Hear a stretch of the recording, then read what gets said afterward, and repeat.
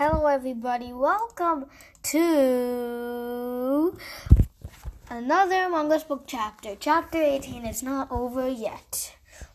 Let's start.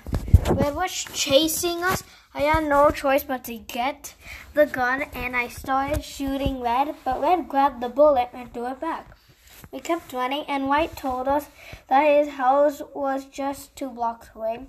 And then we got there and Lime shoved us in a good line. Okay.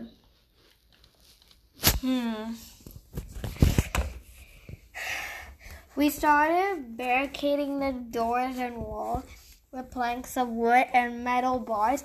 And then we ran upstairs. White told us that he gave Lime a tracking device and when he needs it, he just has to press the red button.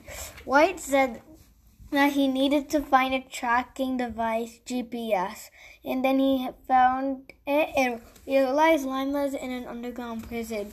We started going to the roof to jump out and grab White, but I stopped White and told him we need to grab his suit, so he did, and we started running out. We went to the next block to Science House, and then we got her suit, so we were ready to leave, but then we opened the door and everything was on fire. Cyan didn't have a way to her roof, so we were stuck in the house and everything was catching on fire.